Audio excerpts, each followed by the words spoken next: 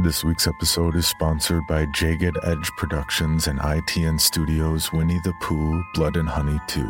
Only in theaters, March 26th to March 28th. The suspenseful and thrilling sequel to last year's immense hit, Winnie the Pooh, Blood and Honey, amplifies the gore factor with 10 times the number of kills to put fans both new and old at the edge of their seats. After Christopher Robin reveals their existence, Winnie the Pooh, Piglet, Tigger, and Owl land on the endangered species list as hard targets. Unwilling to hide in the shadows, the Ultimate Scream Team embarks on a murderous rampage through the town of Ashdown to get their revenge on Christopher Robin, once and for all. So don't miss out, and mark your calendars to catch the limited engagement of Winnie the Pooh, Blood and Honey 2, only in theaters March 26th to March 28th. Tickets are available now. BP added more than $70 billion to the U.S. economy in 2022 by making investments from coast to coast. Investments like building charging hubs for fleets of electric buses in California and starting up new infrastructure in the Gulf of Mexico. It's and, not or. See what doing both means for energy nationwide at bp.com/investing in America. We got another day of NBA action. And with FanDuel, every night is a watch party. So it's time for your FanDuel crew to make their bets. So, what's the move tonight, gang? You know that new customers who bet $5 get $200 back in bonus bets if you win. Woohoo! We're heating up, fam. Bet all the stars with all your friends and make every moment more only on FanDuel. New customers bet $5, get $200 back in bonus bets if you win. Make every moment more with FanDuel. It goes down in the DM. It go down in the DM. 21 plus and present in Virginia. First online real money wager only. $10 first deposit required. Bonus issued is non-withdrawable bonus bets that expires 7 days after receipt. See full terms at FanDuel.com/sportsbook. Gambling problem? Call 1-800-GAMBLER.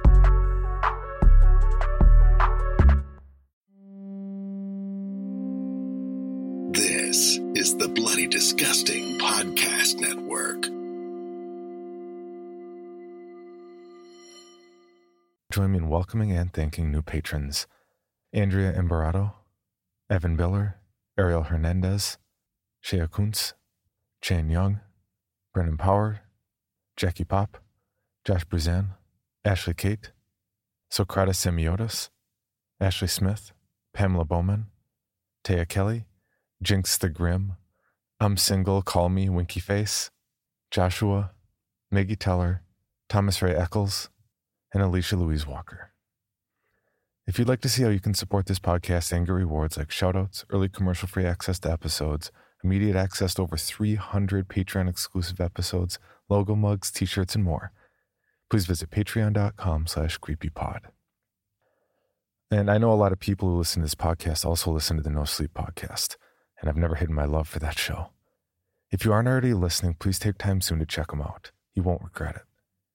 And for those of you who are already listening to the show who haven't heard, No Sleep has announced both their new 2019 live tour around the United States and, for the first time ever, a European tour. I already have my tickets bought for the show in Minneapolis on October 5th. To buy your own tickets and see if they'll be in a city near you, check out the nosleeppodcast.com/tour. Now.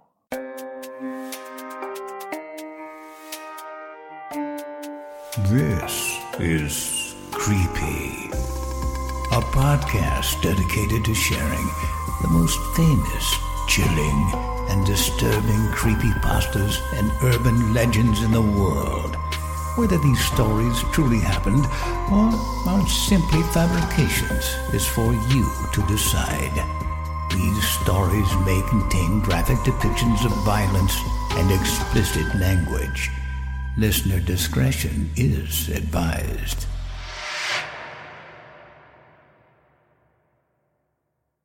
Creepy presents The Snake, written by Sean Arthur Cox. I was 5 years old when I first vomited up a snake. A second grader cornered me on the playground and shoved me off the swing because he wanted a turn. My palms skinned, knees dirty, I climbed to my feet, tears in my eyes, and fists clenched in sorrow and rage. And there he sat, on my swing, laughing. That's when I felt it. A tightness in my throat. A lump that threatened to choke me. A writhing in my belly. I heaved, and instead of lunch coming up, a small little snake came out. I was dumbstruck, terrified. Fear quickly replaced my anger. How had a snake gotten in my stomach? Were there others? The bully stared, equally shocked. And while I still carried a little resentment for him, I had more important concerns. The snake eyed the kid on the swing, gave a hiss, and then slithered back to me. It had wrapped itself around my ankle before I regained enough composure to move. I tried shaking it off and running away, but the snake held me too tightly, slowly working its way up my leg. I clawed at it, but no luck. It kept climbing me, higher and higher on my small body. I opened my mouth to scream, but when I did, it darted from my face and slid down my throat just as forcefully as it come up. The teacher didn't believe us. She just told us that I must have seen a worm and eaten it, and that I shouldn't eat worms. That was the first time, but not the last. In 7th grade, my friend Carter and I were walking home from school. It had just rained and there were mud puddles everywhere. He thought it'd be hilarious to splash me, and I ended up soaked and caked in mud. I was a little annoyed, but tried to take it in stride. I splashed him back, and he lost his mind and started yelling at me. "What the hell? Do you know how much this shirt costs? Why would you do that, dick?" "You splashed me first," I said, utterly indignant. "Yeah, but your shirt is from Kmart. No one cares if it gets messed up." He'd never brought up the fact that my family was poor before. But saying it then, that my clothes didn't matter, that I didn't matter because I was poor, set me off. As he stormed away from me, muttering every curse word a 7th grader knows, I stood there wet and shivering from the cold and from my growing anger. My cheeks burned hot with hatred, and I could feel it rising, large and venomous. I collapsed to my knees as the snake came up again. I'd almost forgot it had ever happened at all. And when I was reminded of it, I always assumed I had misremembered or made the whole thing up. But there it was, my snake. It was larger than when I was 5, and more aggressive. It went straight for Carter, and I was too surprised to say anything until it was too late. Striking impossibly fast, it bit him in the ankle. I gasped in horror as he cried out in pain, and the snake slithered back to me. I tried to get away from it, just as I had when I was 5. I ran to my friend to take back what had just happened, to suck the poison out or something. As I knelt down, however, the snake came for me. Carter tried to warn me, his anger replaced by shock of getting bit. He must have thought it had been hiding in the mud puddle. It didn't help.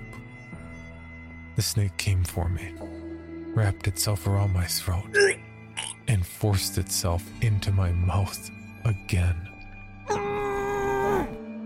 I didn't know what to do, so I tried to ignore it, to get the poison out of him. But he shoved me back down. "Stay away from me, freak," he shouted as he limped away. I sat there alone and crying, drenched in mud and shame. We never spoke again. In high school, it was a struggle to keep the snake down. I've always been short and unathletic. I struck out twice in t-ball. I was bookish. I was into theater and sci-fi. Needless to say, I got picked on a lot. My throat was in constant pain for years, forcing the thing down. But I could always feel it, down in my guts, growing larger by the day. While walking home from school one day, a guy from my chemistry class drove by. He'd been giving me grief for ages. Since freshman year, my throat had begun to reflexively clench when I saw him in hallways or at football games. On this day, he swung his door open as he passed, clipping me and knocking me to the pavement. I could feel the bruises starting before I even hit the ground. But more than that, I felt a swelling in my throat. A pain so intense I nearly blacked out. And from my mouth slithered a disturbingly large snake. At least 10 feet long and 6 inches thick. There was no way. It was physically impossible. How much had it grown since I last slipped and let it out? How could something so great and terrible possibly fit inside me? I couldn't breathe, and my eyes were too filled with tears to see clearly. But I knew what was happening. The snake raced down the road after the car. I lost sight of it, but soon after heard a loud bang, like a gunshot or the scream of tires, the crunch of metal, and the sound of glass shattering filled the air. And then the snake returned. A little smaller than before, but still a terrifying creature. I clenched my jaws shut, but the thing wrapped itself around my head, covering my nose so I couldn't breathe without opening my mouth. When I could hold out no more, I gasped for air, and in it went. Once more, I couldn't breathe, couldn't scream. I could only cry in silent agony as the snake forced its way back in. A pain as though my jaw were breaking as it forced its way in, back to coil up in my belly to sleep, to grow, to prepare to strike again. The news would later report that the car had blown a tire, causing the driver to lose control of the vehicle and impact into a tree, ejecting the driver. He'd spend the next 4 weeks in the hospital recovering. He would go through physical therapy. He might never play sports again. His promising career crushed before it started. What a tragedy. But I knew what really happened. The snake, my snake, had escaped and tracked him down, had bitten his tire as he raced away. Some part of me felt guilty for what happened. When I'd see him limp down the hallways. When I heard his voice fade away when the rest of the team would talk about state championships. But then I would see the way he stared at me, read the things he wrote in my yearbook, and in my stomach I could feel the snake sleeping soundly, contentedly. I've never had many friends. I was too afraid they'd find out about the snake and call me a freak like Carter had. But not Julian. Julian was into the same things I was. He was cool. At least as far as my definition of cool went. He really listened when we talked. He understood me. I'd never been as close to another human being as I was with Julian. One night, we were drinking some bourbon we'd snuck out of his dad's liquor cabinet, and I told him about the snake. At first, he thought I was speaking metaphorically.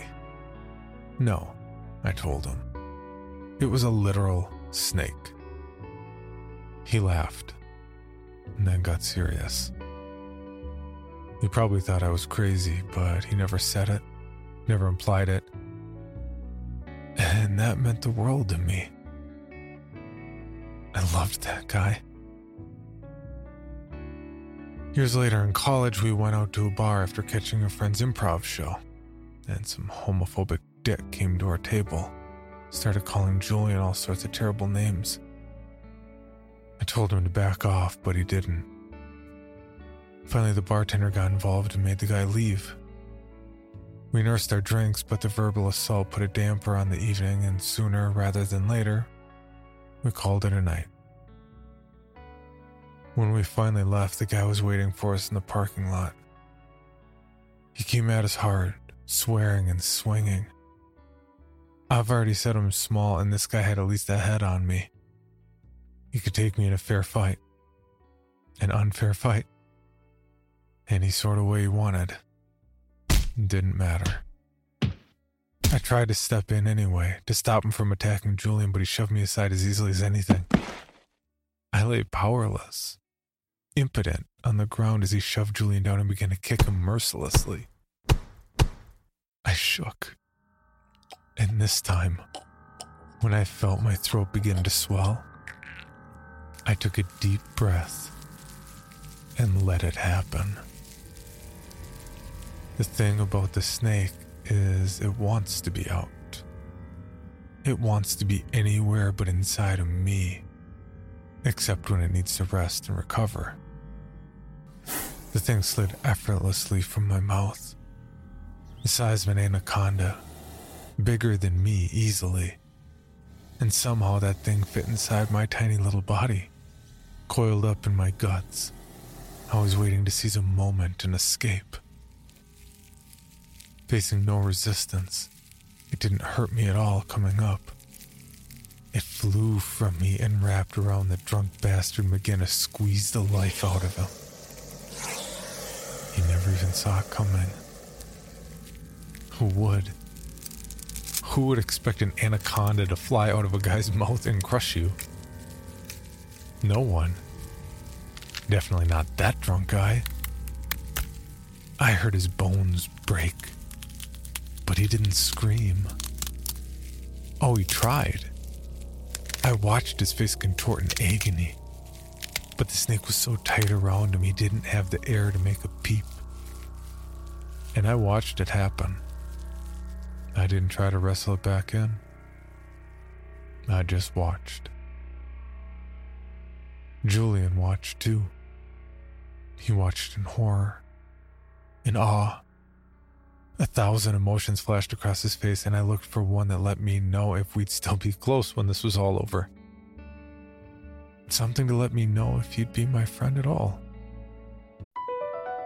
BP added more than $70 billion to the U.S. economy in 2022 by making investments from coast to coast. Investments like building charging hubs for fleets of electric buses in California and starting up new infrastructure in the Gulf of Mexico. It's and, not or. See what doing both means for energy nationwide at bp.com/investing in America. Welcome to the Pants Cast, brought to you by Lululemon, a show about all things pants. My guest is Matt James, former NCAA player and Lululemon ABC pant enthusiast. Hi, great to be here. Matt, tell us all about those ABC pants. The comfort? They're like the pants I put on when I don't want to wear pants. Versatility? You could wear these pants to a wedding, but you could also wear these to a cookout. And what about style? They're like if casual and cool had a baby. Well, it's clear why you're an ABC enthusiast. Pleasure having you and your pants on the show. Thanks for having us. Find the shockingly comfortable ABC pants at Lululemon.com. The snake unhinged its jaw and began to swallow the drunk. My stomach turned in horror and righteous anger. And when it was over, it slithered back to me, wound its way up my legs and arms, then disappeared back into my mouth as easily as it came. It didn't hurt a bit. Instead, it coiled comfortably in my stomach, like a hot meal on a cold day. I felt better, justified, whole. And then I saw Julian, his face a mix of fear, confusion, and revulsion. You really have a snake in you, was all he could stammer out. I tried to take his shoulder to explain, but he just turned and walked away. My heart broke. and the snake stirred in its slumber. For 3 days, he didn't return my texts, and finally I stopped trying. Then, a week later, he called me.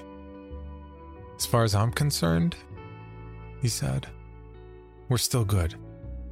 You never lied. You told me a long time ago about the snake. I didn't believe you, but that doesn't mean you didn't tell me. And you saved me.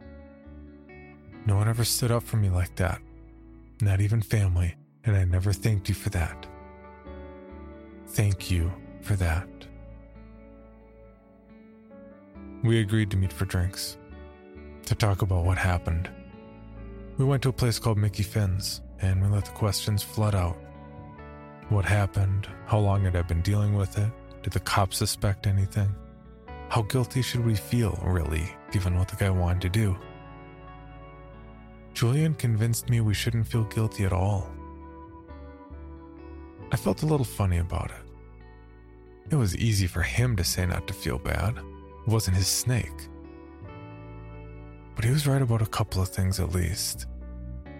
The guy was a bastard. And the guy was probably going to kill Julian. He had it coming. Didn't he? As we made our way back to the car, a couple of assholes stepped up and gave Julian and me a shove and an insult. "You don't want to do this tonight," Julian said, and I got the distinct impression he'd had run-ins with these guys before. "Or what? Your boyfriend gonna kick our asses?" "I'm not his boyfriend," I said. "But you don't want to do it." "I know I don't." They laughed at each other. And mid-laugh, one swung hard, punching Julian in the face, sending him sprawling. The other man, taking me by surprise, got me in a chokehold. With my friend out of the fight, the first one came and started dropping blow after blow into my abdomen. I could feel the snake stirring deep within me, but I didn't know if I'd be able to let it out even if I wanted to. The second man's arm constricted around my throat as surely as the snake had the other man a week ago. I couldn't get air out, let alone a snake. Would it be able to come up? Would I want it to, knowing what it was capable of? My vision started to blur around the edges. The world slowly turned black. I could see the first had pulled away and begun to give Julian another barrage of punches. Before losing consciousness, I felt my mouth drop open and the lurch of the snake biting at the arm around my neck. Then I collapsed to the ground, pulled down by loss of oxygen and my attacker's own fall. I woke and found Julian beaten and bloody, but raining kicks down on one of the attackers. My snake lay curled on me, waiting for me. It lazily slunk towards me and disappeared down my throat. I didn't want the thing inside of me, but given that it had saved my life twice in 2 weeks, I didn't fight it much.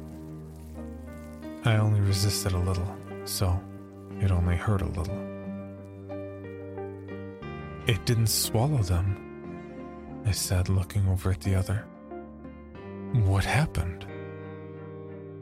Julian stopped kicking. "It bit them." He showed me the puncture wounds as I slowly got to my feet. There was a molting of the skin where necrosis had begun to set in. They may have been comatose. They may have been dead. I didn't want to check, but the way the snake snuggled up in my belly told me anyway. They'd felt the sting of my anger. Their veins burned with the heat of my hatred. They wouldn't be bothering anyone else again. "Let's get out of here," I said, my stomach in knots. A few blocks later, Julian broke the silence. "Maybe the snake isn't a curse." "It's evil," I said. Maybe it's just a tool. A tool's not good or evil. It's all in how you use it." "And how should I use it?" I said, feeling disgusted with what he said, but more disgusted by how comfortable I was with the idea. Think of all the assholes. The bigots out there curb stomping people just because they look different, pray different, love different. The last words hung extra hard in the air. Pointed. Accusatory. I had a lot to think about. The news reported 2 men killed by snake bite, though tox screens couldn't say what kind. Neither could the snake experts. No snakes missing from the zoo. No one knew where the snake had come from or where it had gone. No one but me and Julian. Julian and I went out again, this time to a dive bar in a part of town that hid hostility behind words like conservative and traditional family values. We hung out in the parking lot, pretending to flirt until someone came to give us grief about it. When he spit the first homophobic slur at us, I leaned in, opened my mouth, and before I knew what happened, the snake had already struck, biting him on the neck before disappearing back down my throat and into my waiting belly. It was over in an instant. I didn't fight it anymore. The snake wants to be out. It wants to grow and feed and strike. And it became so easy to let it out. I almost wondered why I held it back in the first place. It was so easy to point it at others, at the monsters, the assholes, the people who wronged me. Too easy. A few months later, the snake dominated the news. It had killed 9 people. Still, no one knew where it had come from. Experts couldn't agree on what kind it was. Julian and I went out for drinks a lot.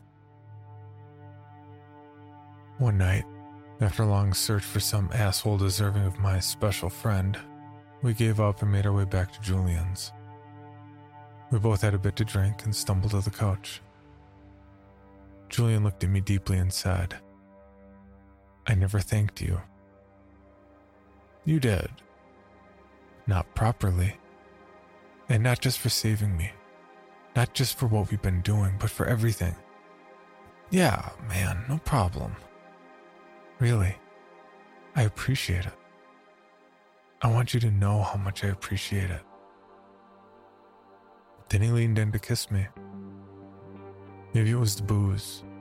Maybe it was the residual buzz from getting away with something, from sharing a secret that big.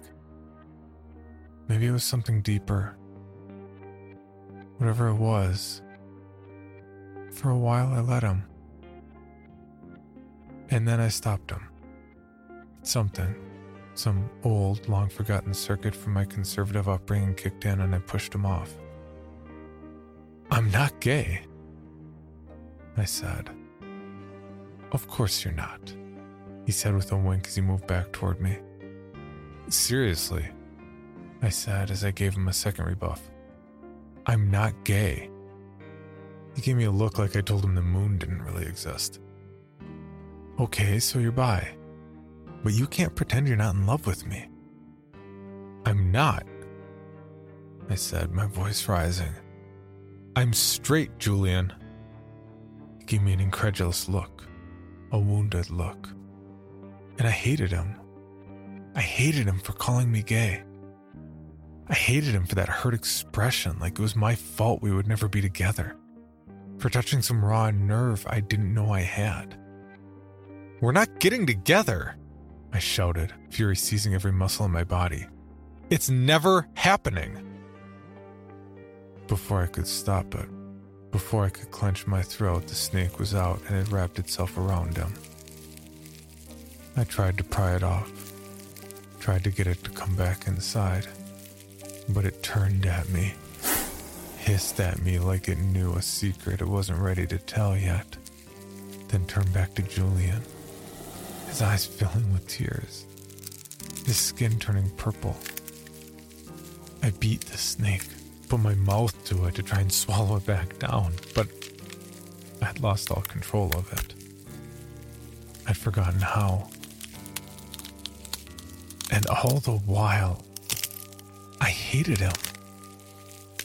I hated him for pushing the issue. I hated him for making it so easy to let the snake out. I hated him for being right about me, even if I wasn't ready to admit it yet. But I couldn't stop it.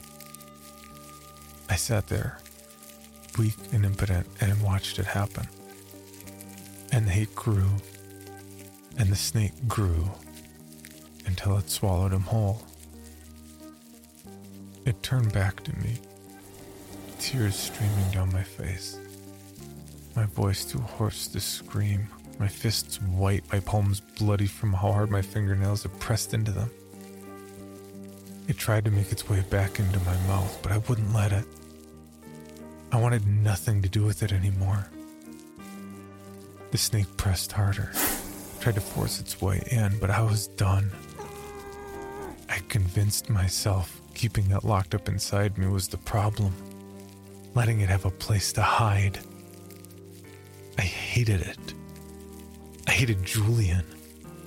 I hated those assholes who taught me to let it out so easily. I hated Carter and the guy from chemistry. I hated the kid from 2nd grade. As far as I knew, there was no snake before him. It was all his fault. I hated everyone, and I didn't want it in me anymore. So it left me. But the snake attacks continued. And I knew what I was doing. Lurking in the darkness. Slipping through shadows. Feeding on my anger, killing people who made me mad. These days I read the news a lot. I look for pundits and politicians and columnists and crime reports. I look for people to hate. And it's so easy to find people to hate these days. I read the news and surf the internet looking for things for my snake to eat. Anything to keep it busy. Anything to keep it from tracking down the one person I really, truly despise. Sometimes I worry I don't keep it busy enough.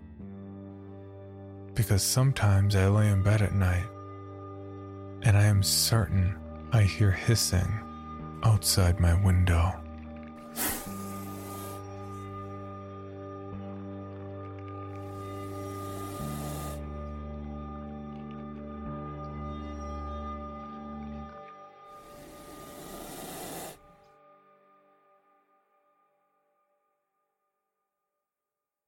For more information, including pictures and videos of the stories told on this podcast, or to suggest stories for future episodes, please visit us at CreepyPod on Twitter, Instagram, and Facebook, or email us at creepypod@gmail.com.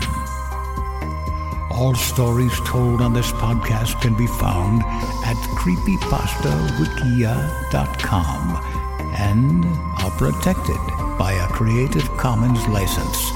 Some rights reserved unless otherwise stated.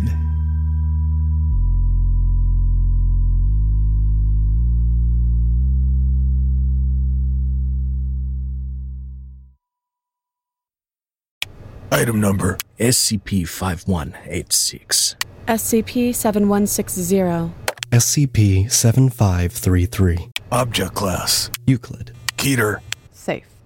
Special Containment Procedures. Spreading across the hemisphere and kicking up vast amounts of ash and dust. The only thing I could hear was 7219 laughing. Do you remember your name?